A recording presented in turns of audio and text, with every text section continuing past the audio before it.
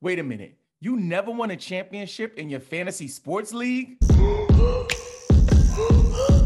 Welcome to Game Pick Fantasy. I'm your host, Robin Marks. You can connect with me on Instagram, Twitter, and TikTok at Game Pick Podcast. If you love fantasy sports and you want to crush your league this year, please subscribe to the channel. So today we're going to talk about why you suck at fantasy sports. Now, I mean no disrespect. I'm just letting you know that if you've been playing fantasy sports for a number of years, 1 year, 2 year, 3 year, 4 years, and you've never won a championship, something is wrong. And I got love for you. I want to see you win. However, after 4 years of not winning a championship, it's time to make a change. Reminds me of that Michael Jackson song. And I want to give a little disclaimer. This is not just for fantasy basketball. This could work for fantasy football. This could also work for fantasy baseball. For those of you who play fantasy hockey, I'm so sorry you have to go through that. The first reason you suck at fantasy sports is because you're bombing at your draft. What do I mean by that? You're not putting in the work. You're going into the draft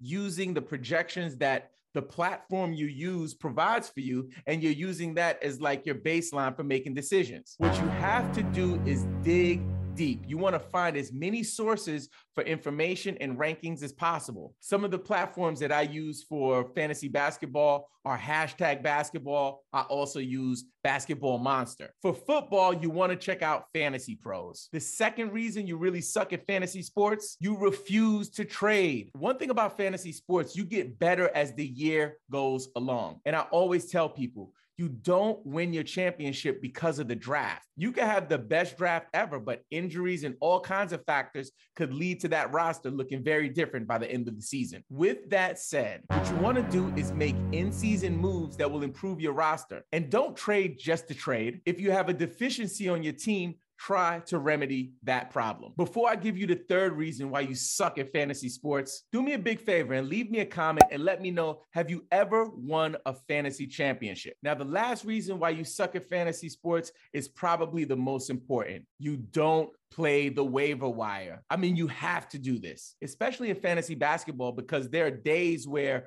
some people have more players than you. And if you're not making weekly acquisitions to get new players into your roster to cycle them in, you're really going to do yourself a disservice and you're going to minimize your chances of winning a championship. I hope this information helps you to win your first ever fantasy sports championship. And if you're interested in learning my strategy to execute trades in fantasy sports, please check out the next episode.